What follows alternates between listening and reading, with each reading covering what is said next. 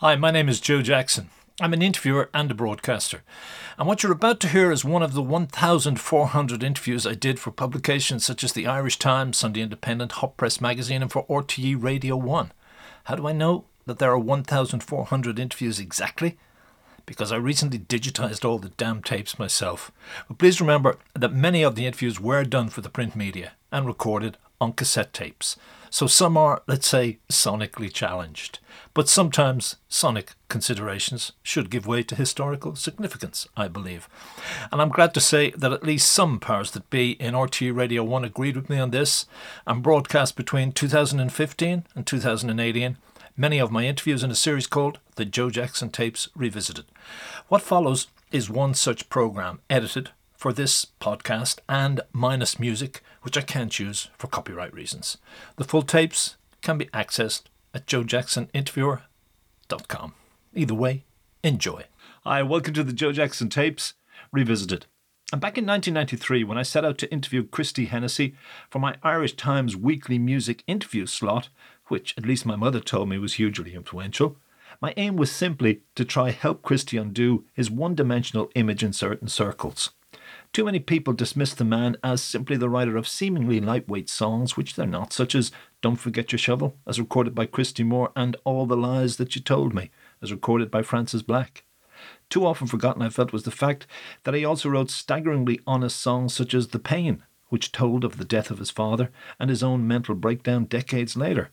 Likewise, too often overlooked by rock music snobs who might be impressed by such things was the fact that Christie, at heart, was a blues-loving guitarist who played great clawhammer guitar licks influenced by Mississippi John Hurt, and who himself was once asked by Mick Fleetwood to play drums in the original Fleetwood Mac. I bet you didn't know that. All of this was the tale I intended to tell about Christie, whom I'd never previously interviewed or even talked with, apart from wishing him well at the launch of his album, A Year in the Life, the evening before we did this interview. But what I didn't expect to hear from Hennessy was yet another tale of an artist who felt, and rightly in ways, that he was being screwed over by certain powers in the music industry. In the Irish Times, I told as much as I could of that story, but I was bound by legal restrictions, and I made certain cuts simply to protect Hennessy himself, as I had promised him I would do on the day we met. I still am silenced to whatever degree by legal restrictions, but it's a quarter century later, and Christie Hennessy has, tragically and certainly prematurely, since passed away in 2007 at the age of only 62 from lung disease, which probably stemmed from his days working with asbestos on building sites in London.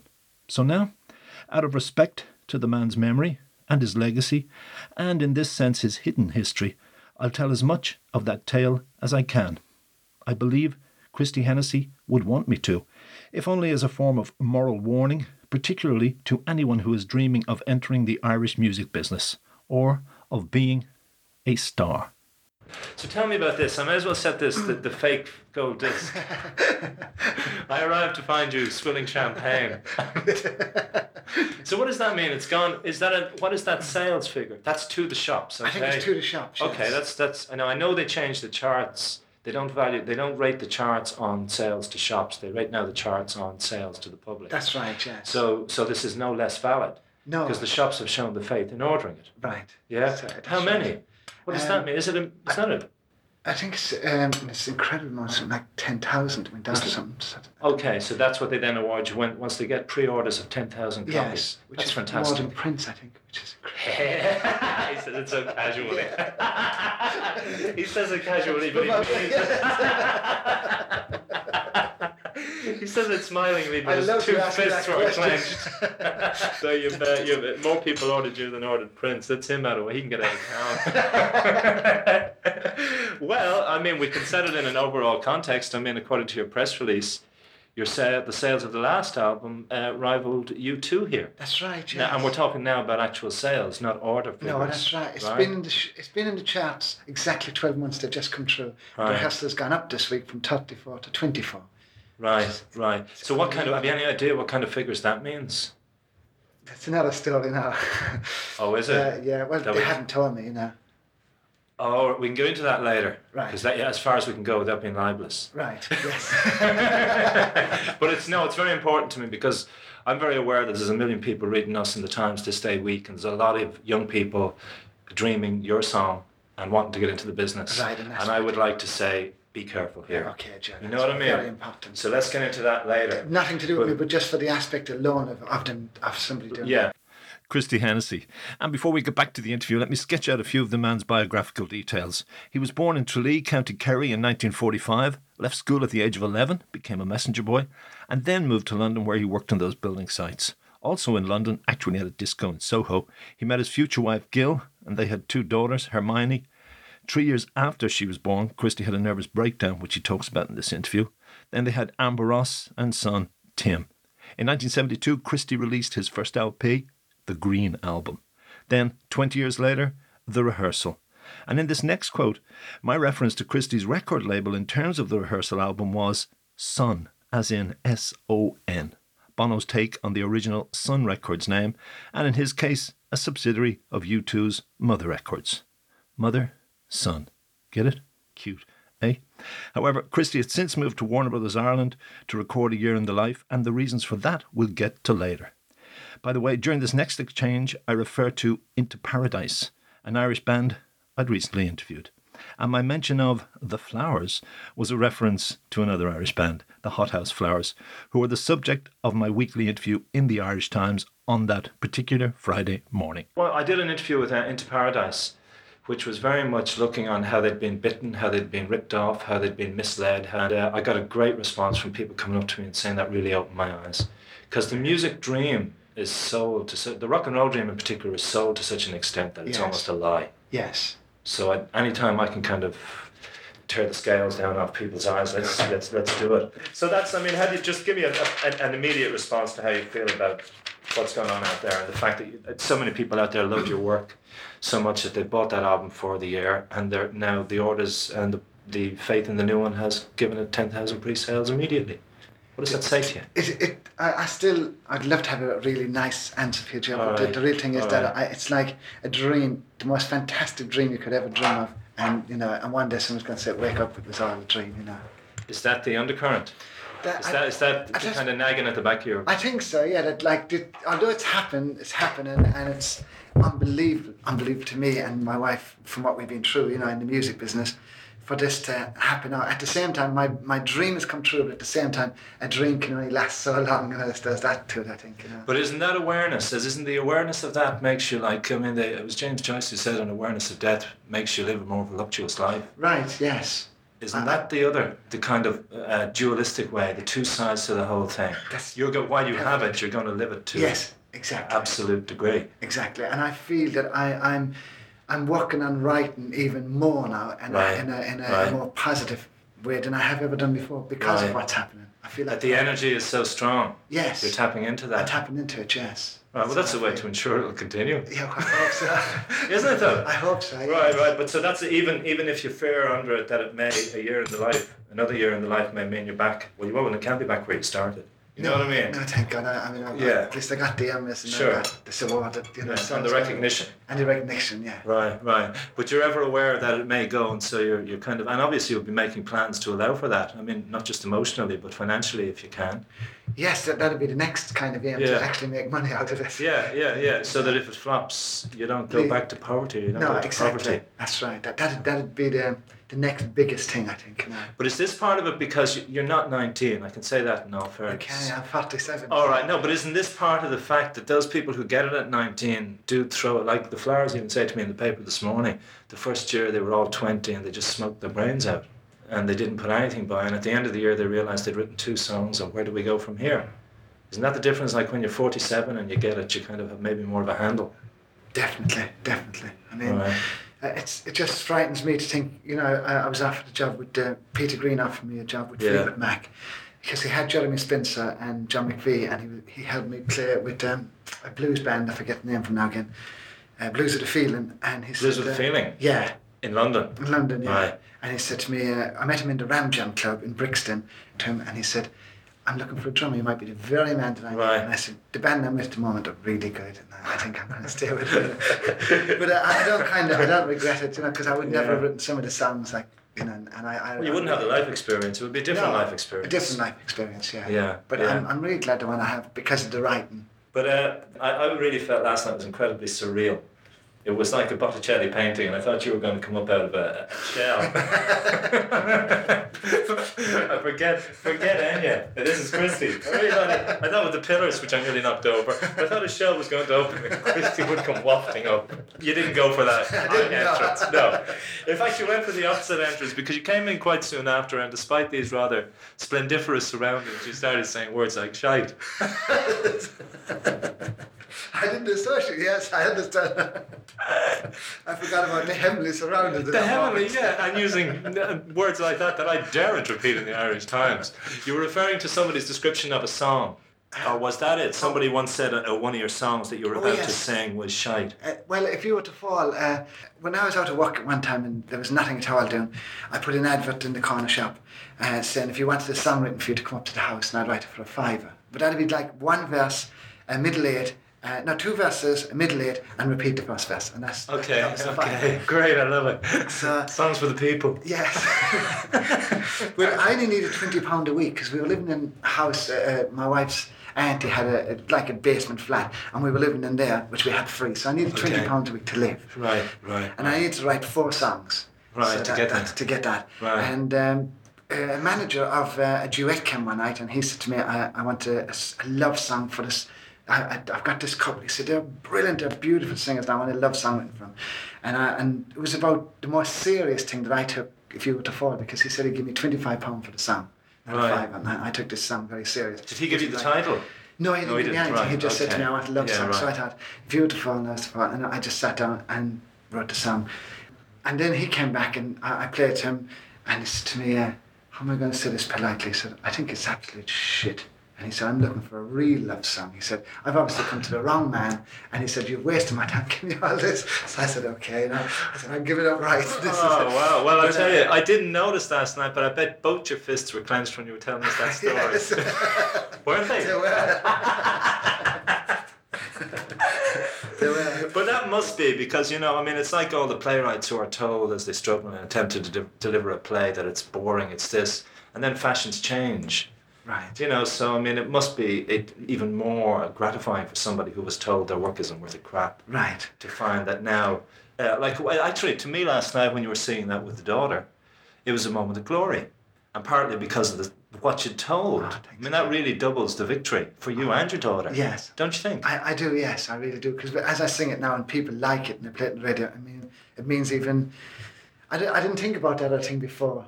That fella came to the house and my wife said, I bet you're taking it. I said, I am. Right.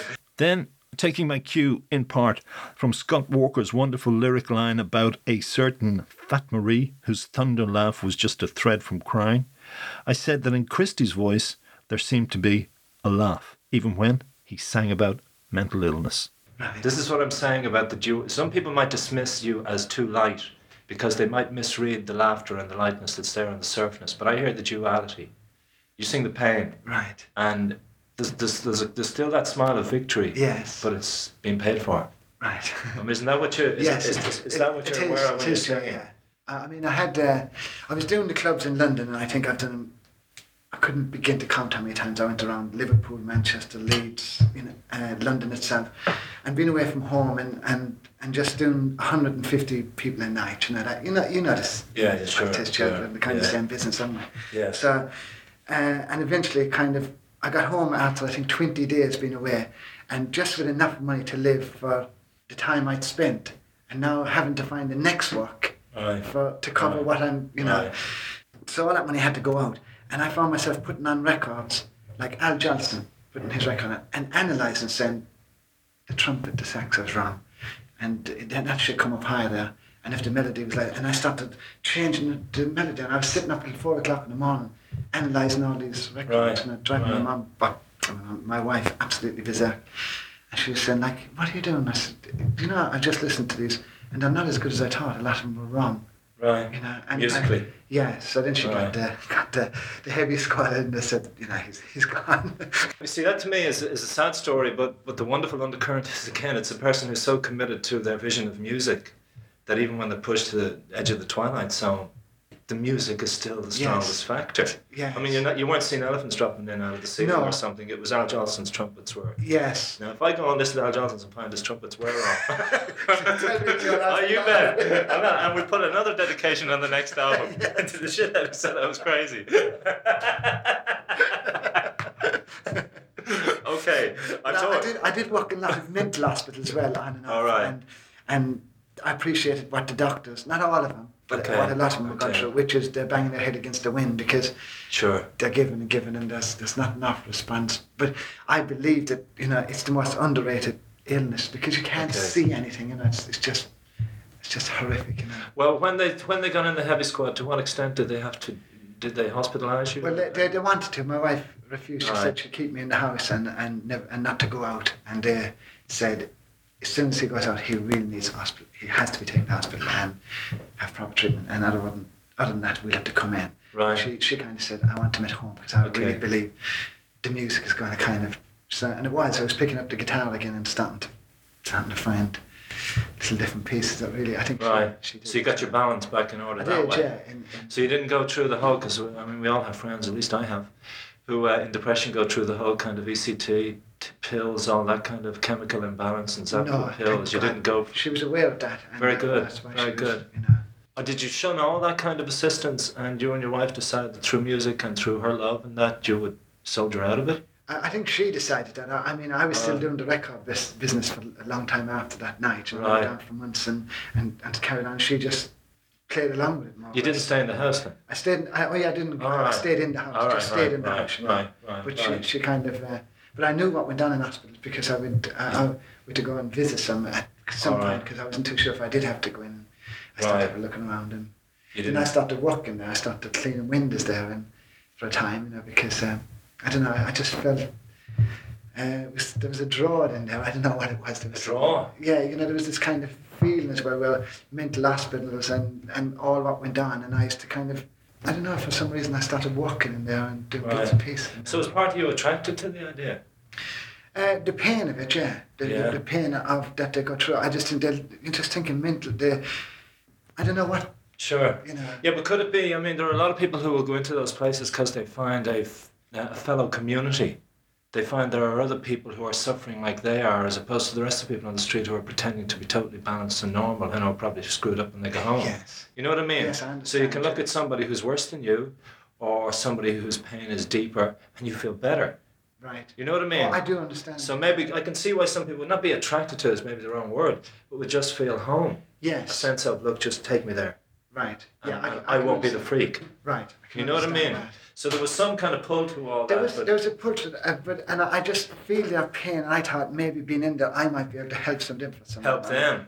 Sure. Because once you go through something yourself, you really appreciate then what other people go through. If they've got to go through it, you really want to kind of say, well, if I can help in any way, please let me know. It's that, because I understand your pain. Is that a sincere motive in you still? Absolutely. When lots of people come up and ask me to do charity things, when somebody says, for mental illness, I can't help it, I say to my daughter, I want to do it, I want to do that. Because it's something I understand. But isn't this the generating factor behind your work too? The nature of your songs? I think so. You're not writing about the kind of superficial techno flip things that we're finding in a lot of music these days. You're actually trying to communicate something of worth.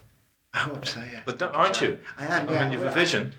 Yes, I have, yeah. Which, you're not afraid to kind of help people lift themselves through your music. So surely you wouldn't have been right, as you say, you wouldn't be writing songs of that nature if you hadn't paid the price of emotional instability or whatever. No, you couldn't possibly do that. That's true, Joe. No, I couldn't. Yes. So it's almost like a blessing in disguise, if one dare say that. Every experience is, you can make the best of it, Right, right. Once you know how to turn it into a positive Exactly, energy. That's it, yeah. Otherwise you could go under and stay there. But, that's really the key point is, okay, you've had this experience, but you can come out of this and you can actually make use of it. Right, and become a stronger person. I love that jacket, by the way. Do you? And I love that shift. It's so Irish. Christie and I are talking about mental illness, and he suddenly says he loves my jacket. Anyway, at this point, the interview proper began. Everything you heard so far was an organic conversation. So I told Christie I had a set of roughly chronological questions and that I intended to use what we'd said already towards the end of the interview and to start by focusing on his music. We must have listened to the same type of people because I listened to Robert Johnson, which Right. if you'd hear the terrible lot to say, like, Head On Definitely. My Trail. Is this the kind of stuff you listened to in Tralee? Is the when I read it was jazz and blues at home? Well, Or did you discover him later? I discovered him later. Okay. My mum used to sing Irish traditional music Okay. and tell stories, but my dad used to play accordion and play jazz, Right. American jazz. So I saw On the him accord, on the box? on the box, which Very good. Which was lovely, yeah. Right, I mean, he died right. when I was young, but I still remember him playing and the songs. And my mum kind of kept reminding me, like, oh, your dad would have done this, and which was Right. great. How old were you? I was only 7, so. Did that hit hard? Absolutely, because that's the pain. Because I said, my sister went across to sea and never said goodbye. Well, I was up at the shops and I had to get something from my mum, and then I ran back and my sister had gone, and I missed her, and that's kind of an emptiness. Had gone to I'd England? gone to England, and Without any warning? no, she said she was going. All but right. the thing is, You weren't there for the I goodbye. wasn't there for the goodbye, and of course, Okay. the chorus does that in the pain. And Father Scott came round today, blessed the house, and went away. Please leave on the light tonight. My dad has gone away, and so that kind of lived with me. When I was going through the pain, there was lots of. Did you say goodbye to your father? No, you see, because that was and Father Scott, he actually came around and blessed the house, but All right. none of us could go upstairs. You probably know it, without the light at that time, because you Yeah. still, you were frightened. Sure enough. Yeah. So when I was going through that time of 6 months at home, those things started to go around my head as well, so Right. that became That's part the of song pain, out of yes, that. yes. But how did your dad die then like that? Was it a sudden illness? He had a brain tumour. How old was he? Very young. He was 47, I think. Okay. Yeah, my dad died at 49. Did he? Very young. But no, I mean, certainly I know the pain of losing one's father. It leaves a yeah. gap in one's psychology. Yes. It'll never ever be replaced. You think It's not? just well, I don't think so. Right. So your heart is like made up of this, and there's all little gaps. One Sure. is leaving Ireland and living in England all those years. There's another little bit to that will never be replaced. There's an emptiness there. I know. Yes. Did you then have a tendency, like many would, to drink or any of that stuff as an escape from the pain when you got older? I never drank. Did you know? I never smoked. I never taken drugs. Did you not do that even though you were? That's the connection to Mick Fleetwood. I mean, you got off lightly. I did, yes. I did. And I worked in bands where every one of them were absolutely out of their heads, and they said to me, Right. "What are you on?" Because I was always like, "How come I feel bad in the morning?" They do. Yeah. So, well, But why didn't you? Why didn't you? Because it was 60s, 70s ethos surely would have been part of the drugs, drink culture, living in England too.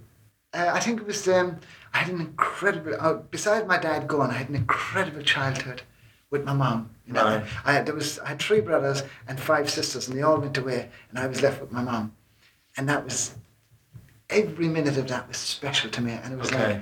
like when I go to write a song, that's the happiness. All right. In most things, because I think back to that time, Okay. and I think it's like Right, but how did that then make you not want to get into drink or drugs? I think her image I think it was, yeah, like or the happiness out of the it, or happiness, what? and she was very happy, and Right. she told a story, and whenever she said, "Are you feeling bad?" and I'd say, "Yeah, a little bit." "Why, what happened?" And I'd say, so let me tell you about a man. Sit down. And she'd go and tell me the right. story about, and I'd be All kind right. of laughing. I'd say, "Tell me something funny," and then she. Very good. which So was- that's like the power of storytelling, whether it's in songs or voice to voice. Absolutely, yes. So tell me about the musical influences too. Robert Johnson is held on my train and all that stuff is heavyweight stuff. Who were the other kind of was it blues based influences? It was blues. Well, one night, I'll tell you this story, if you don't mind. I was out one night and I just come in, and there was loads of people in the house. They were all talking. But I said to my wife, "What time is it?" She said, "It's 8 o'clock." And there was a blues program on at 8 Right. o'clock every Sunday Right. night for half an hour. And I used to love this program, because it was like just a guitar and people singing, Right. On Luxembourg or BBC or something or RTE? It was this was in England. Oh, in England. I all left right. when I was All right. I left Oh, that's when I was right. 15, and then this radio was on. There was loads of people talking. So I put my head down to this radio, and there was this fella singing, and it was out of this world. The song, and it just went right through me. It had his voice, the song is brilliant. And at the end of it was Leroy Carr, and that's all I got. Leroy Carr. Leroy Carr and Scrappy Right. Blackwell. It was this piano Right. player and this guitar Right. player. And that was all, just the two of them. And it was, anyway, this lived with me for, God knows how long. And next day I was singing the song, and that night going to bed, I said, that's a brilliant song, I love it. And you know how something goes through you, Joe, you know, you just kind of feel brilliant. And I was with this band called Les Phantoms. It was a funny band because it was like, the Irish was a drummer, the bass player was from Australia, the lead guitar was a Mexican, and the rhythm guitar was English, and a Spanish singer. Okay, but then I said to one of the lads, I said, I've heard this song and I'd love to do it. It's by Leroy Carr. And he said, what's it called? And I said, I think it's something like Sun. He said, Blues Before Sunrise. That's the one. He said, I got that on an album. All right. So brilliant. I said, I'd love to do it. Do you know it? Yes. Really? Isn't it brilliant? Yeah. Yes, it is. Yeah. So he played the song for me, and we were all going to sit down and learn this in a blues film, like a complete different song. So I'd written a song. That was my first. You had written a song. Yeah, because I you see. You had memorised and recreated. Total, you know. Very good. Okay, that's great. So I said to myself. So budding songwriters, listen to the radio with your head turned down this way, and people talking all around you.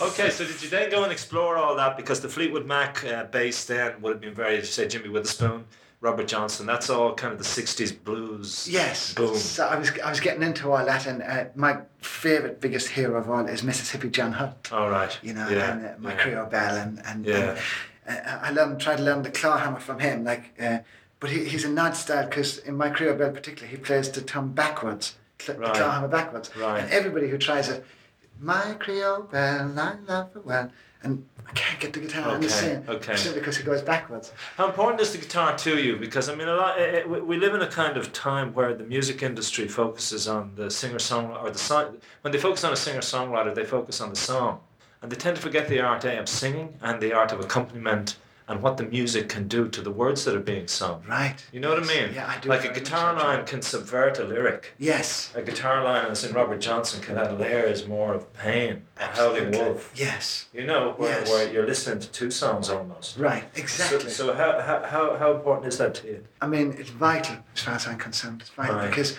if I go, don't go down there, you are going to fall. The guitar would go, da dee da dum, da da dee da dum, which to me is the real power of the melody, is the kind of the lift, the harmony on the actual what you're singing. Right. So, and I wouldn't hear that. I'd go da da da da dee da da, forgetting the musical part of it. So I mean, isn't that the way songs really? More people should begin to be listening to songs as a composition in that sense, rather than what do the words say to me. Right, I think so, yes. You should take it all in, you know. Tell me what Kerry Man played for Sinatra. What Kerry Man played for Sinatra? Oh, Henry Cotton. Copland? No, Cotton. You know, the Kerry Blues. Did he play for Sinatra? Yeah, he did, yeah. He played in the band. Well, I mean, Sinatra, because how I know this is his mum's got a picture on the wall of him sitting up this big thing, you know, with the band. I mean, Sinatra could have come there that night and then, you know, but he was an absolute superb drummer. He could do Skin Deep. I mean, the original where they go, and change, actually change the tone drum, and still taking all the tones down. And he used to do that in our house when he was only a kid. Right. And I mean, I was there with him, and I used to sit at the side of the bass drum, and you know how it counts 4 beats or 8 beats, boom, boom, you know. Yes. I mean, Henry could 16 on the bass drum alone, and even that meant a lot to me in those days. He's doing this with his leg, you know, and yet he's doing this with his hands. But so what was? I mean, that's why again, I wouldn't want to just hook you into words. Like you're hooked in on the level of the sound of the voice, the blues, the rhythm of the drums, the sound of a guitar. So, I mean, do you think that it's recognised that instead of being of a person who sings uplifting songs or poetic songs or that, you're a musician? I mean, isn't that an important factor that I'm afraid might get lost in the way your image has evolved? Right. Do you feel that at all, or do you think I would love, I mean, what you just said, I would love to be called a musician, but in my heart, I always feel like I'm not good enough to be a musician. That's the truth. I always feel like come on, Chris. What's that? I mean, what is that? I don't know. I mean, I don't want to be. My wife would say at this point now, like she said, there's 2 ways of being big-headed. There's one way of saying, "Oh, I'm not good enough," because that's the kind of a big-headed way as well, like pretending that I'm not big.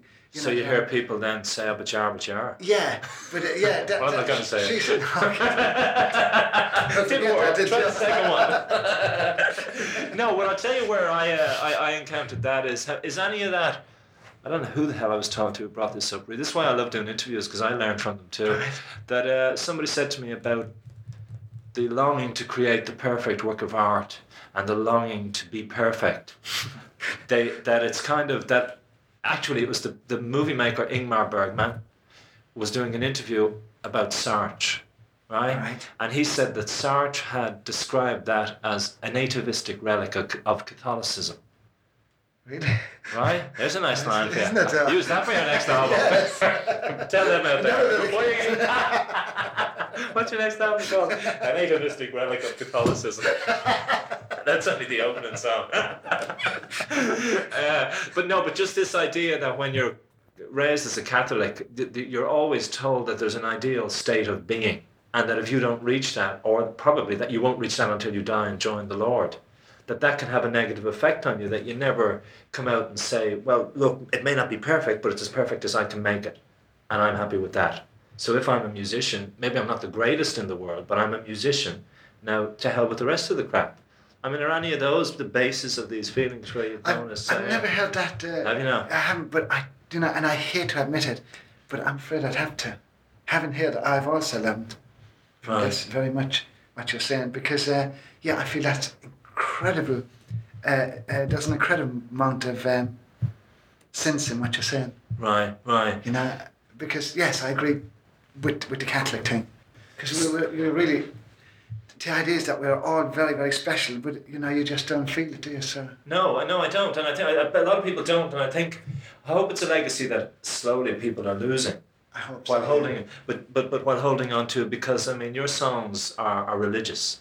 Yes. Aren't they? Well, I hope so, yes. No, but they are. I mean, the spiritual stroke religious. Right, yes. Would you call them Christian? I suppose so. I mean... or would you shy away from those labels? I probably would. Okay. I don't know what you call it. I mean, to me, you know, Lonely Boy was... yeah, because you said that last night. I did, yeah. I was listening to radio. I listened to a terrible lot of radio. And there was a nun on there saying she was going to write a book on all that Jesus did for women. She was going to get all the information and write this whole book about for women. And she was just naming out a few things that she'd found. And one of them is where he was travelling one day and he stopped at this house and there was a woman and man outside. And he turned to the woman and said, "Can you give me a drink of water, please?" And the man was dumbfounded. He should have asked him, and the man should have asked the woman. Then he got the water, and he thanked the woman, you know, and which I thought, like, I've always loved Jesus. I always thought him as a really nice man, a lovely man, but he didn't come with any special powers. He worked very, very hard for what he had. Right. That's why to spend 40 days sorting your brain out, and that's why I hope I did that on the guitar to find the aggravation he was going through. Right. He can't get out. There's no way out. Like the devil was. Right. But he did find a way out, and he did overcome it. And but it's too easy. Like he came here special, and he was given all these gifts. No, he wasn't. We've all got those gifts, and we all have to work very, very hard for them if we want to achieve what he achieved. So there's echoes of Robert Johnson, "Hell, Hell, No My Trail." I think so. Yes. Isn't there? It is. Yes. In what you've just described, in your guitar accompaniment to that lyric. Exactly, yes. Right, that's nice. I like that. I mean, you're taking something from what's supposedly the devil's music and putting it into a celebration of the Lord. That makes absolute sense to me. Good, okay. Don't you think? Yes, I do, Joe. Yeah. You know. But then, but this is where in the song you say that the Lord was also a ladies' man. Might people misinterpret that? There was a fear of that, and a lot of people have already. Have they? Yes, but the thing is, it's because he's a ladies' man. Is because you mean a lady as in empathetic with woman? Yes, that's how I meant it. You don't mean carousing around with Mary and Co? No, because the nun said, "Isn't he wonderful? You know, I love him." The nun said because of what he did for women. So he was a ladies' man because the women loved him for he stood up and said. Who has said that? Others are reading it obviously that he was sleeping with or having affairs with women. That's what it sounds like. Is that what people have come back to? Yes, I mean, I've had a few reports like that. I like the song, but I think taking that side of Jesus just do not work. And I said, "What do you mean what side?" And they couldn't talk. They couldn't. They couldn't articulate. No, just you know, I just don't. But that's not what you mean, anyway. Not at all. No. But you see, there are also, Christie, a hell of a lot of women feminists who would argue that the whole concept of the church is based on a patriarchal power system in which women have been degraded since the Lord's teachings were abused and turned into Catholicism. Right. I mean, there are those who argue that the whole the male power figure. I mean, Liam actually says to me in the Times this morning, when I talk about God in my songs, I'm not saying it's an old man with a white beard. I'm not even saying if it's a man.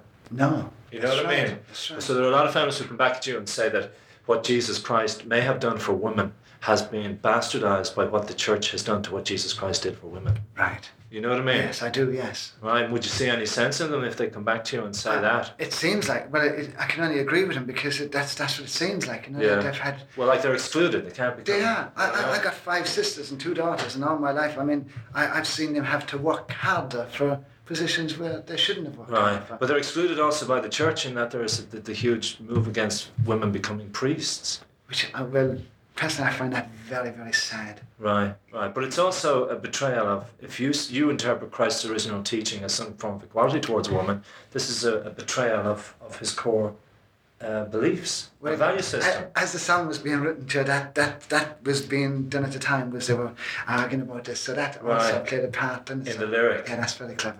Okay, yeah. I've done my homework, haven't I? You haven't. Well, I tell you, no, most of this is instinctive, and that's why I work with this, because I adore it. And I mean, my instincts I tend to trust. It was at this stage I asked Christie Hennessy to describe, insofar as he could for public consumption, the ways in which he felt he'd been abused by certain forces in the music business, a subject we'd chatted about before I turned on the tape recorder. The first story he tells about publishing predates his days at Mother Son Records, has nothing to do with the U2 organisation, and it involves a person Christie asked me not to name. The people he himself does name in the following quote. And by the way, I did run some of his allegations by a representative of Mother Son Records and gave that person, Dave Pennyfeather, someone I knew then and respected, a right of reply, which I ran in the newspaper and shall quote later. Anyway, the people he mentions are as follows. Pennyfeather, General Manager of Mother Son Records, Ozzie Kilkenny, its accountant, and Peter Price, Managing Director of Warner Brothers Ireland. At one point, we were interrupted by Warner Brothers publicist Karen Coleman. Yes. Okay, now basically we can end up, and I don't want to end up with negativity, but tell me how much you can tell me about your I have no doubt about your sincerity and commitment to music.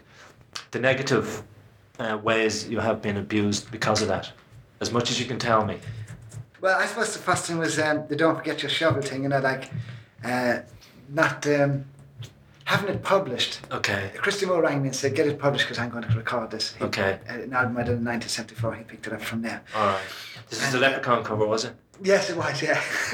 We won't go into that one. No, good. You're forgiven. Any other time if I wasn't feeling kind, I'd go into that one. All right, go on. So, anyway, Christy said he was going to record this and he said, get yourself a publisher, and I did. I got a few £100, but that was the end of that.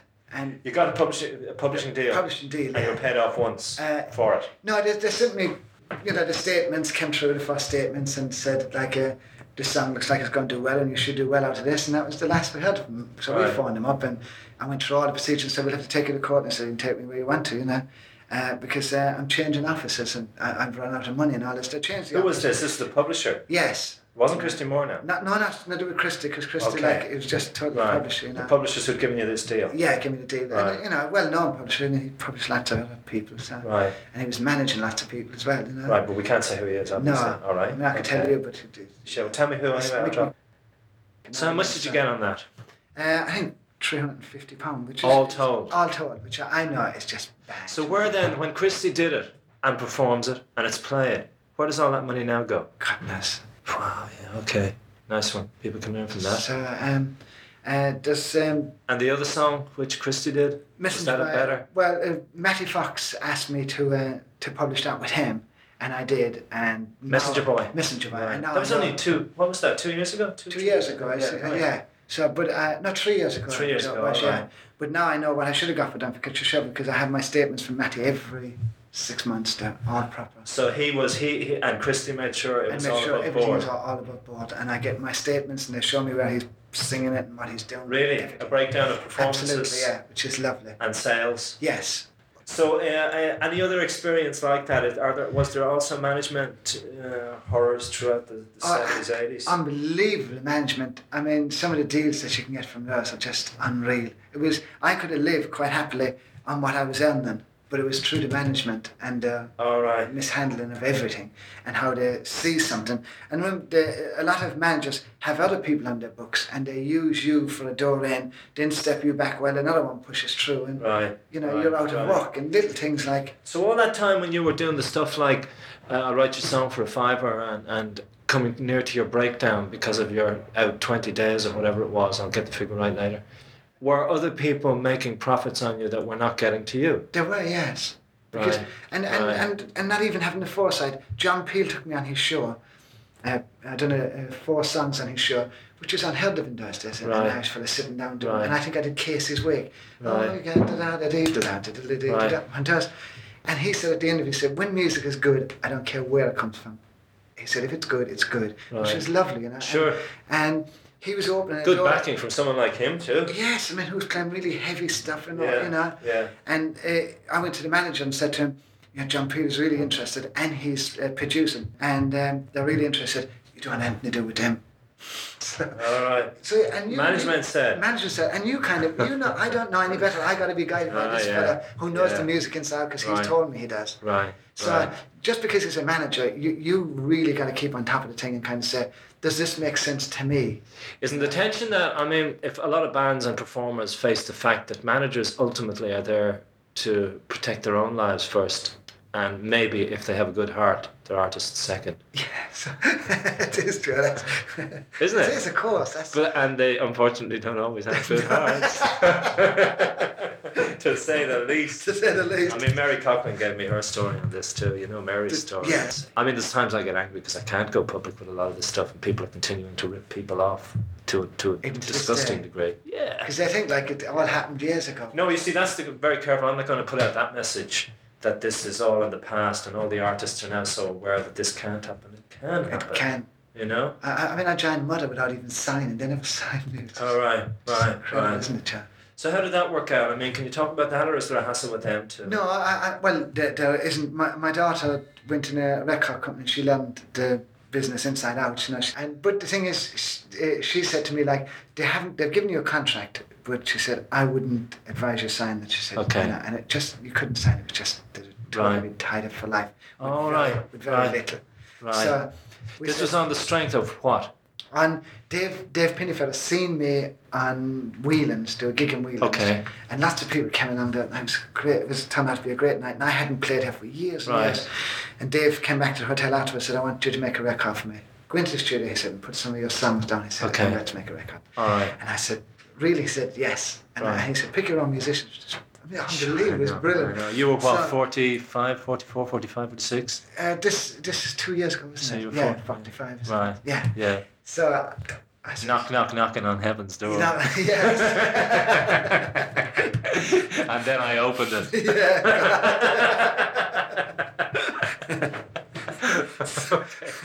So then my daughter read the contract and she said, this is not on. So she picked out 54 faults in it. I'll never forget it. Lord. And send it back. Right.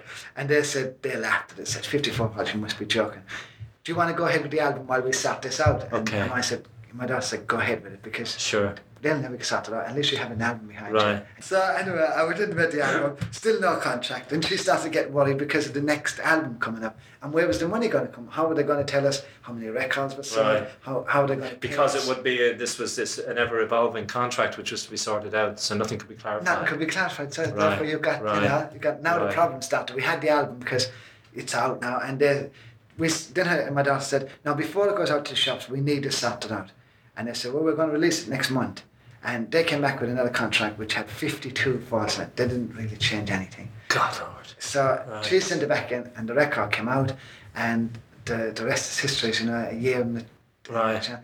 And then, but what's the outcome? I mean, have you gotten from the sales of this record everything that's due to you? Well, I don't know, because they haven't told me how many it sold. Oh, that's the other story when I asked you earlier. That's the other story, yeah. And it was like, Peter Price came up to me and congratulated me on the Ambers, and then Isaac came and said to me, what did he want? And I said, he was congratulating me. He said, yeah, but what did he want? And I said, he really did, and Peter did. He just congratulated me and walked away. He didn't have anything to do with... Ozzy thought he was approaching you to steal you. And he said, we have to get things on the table signed. And I said, fair enough. We were delighted. because Peter hadn't offered me anything. So, Right. and funny enough, I really liked Peter when I met him. Right. I really felt that this fella is a. I saw the dedication on the CD. He's a very genuine man. Okay, an hour. Way out of that. I say women talk too Okay. much. Jesus, an hour, We're going to do the interview in 2 minutes. Yeah, we're starting. Anyway, Joe, how did you? No, 5 to 10 minutes. I'm just asking 2 more questions. Okay. But Peter didn't say anything, but I really liked him. You know how you get that feeling like when you meet somebody. And as I said, we had to get something to table. But so my daughter met him in London with Dave because it was getting urgent now. Right. He felt it was getting urgent. Right. And the next album was. They saw they were onto a winner. I think they did. Yeah. They weren't 100% sure at that time because we knew at that time it sold 18,000, I think, by that time. Okay. And now they were starting to thinking this could go on or it could just drop a bit. Yeah. And so they were starting to get a bit edgy. Then they met her in London and I was waiting at the phone like I'm just saying, oh, please, if there's anybody up there, please. And I know there's someone up there. Sure. But I said, can you please help her, to say the right things and, sure. for this to happen. Anyway, she phoned up absolutely in tears and said, they more or less, Dave was like Dave, but he didn't have the power because Dave really believed in me, Okay. and he still does. Okay, right. Because he's from me, he told me he Right, does. okay. So my daughter said, we've got 2 options. We can sign that, or she said, do you know a man that you know how she said when you get this kind of thing where I really like that man and you can't stop talking about him. Yeah. She said, you know Peter Price is the head of one, and I said, is he the head? And she said, yes. She said, do you want me to approach him? And I said, yes. I said, if they don't want to sign that thing properly, but then if they don't want to amend that thing, then approach Peter Price. So she went to Peter, and Peter said, I would have to have a lot more evidence that they don't want you. Because he said, this is a small country. Sure, you don't want to make a war. Yes. So I don't like this fascism within the Irish music industry, and I know who's fascistic in it. It's not just a small town, there are kind of metal fists hovering over it. Right. So you have to be very careful, and I'll be equally careful when I'm writing this. But how it has ended now with you still in negotiation about what is owed to you for the last album. It has, yeah. And have you gotten anything? You would have got. We got a few £100, I think. Again, I wouldn't. All right. I mean, I'm not exactly. Okay. How much, but it's only nothing. I mean, but we still have no statements because if we got £1,000, it would be fantastic.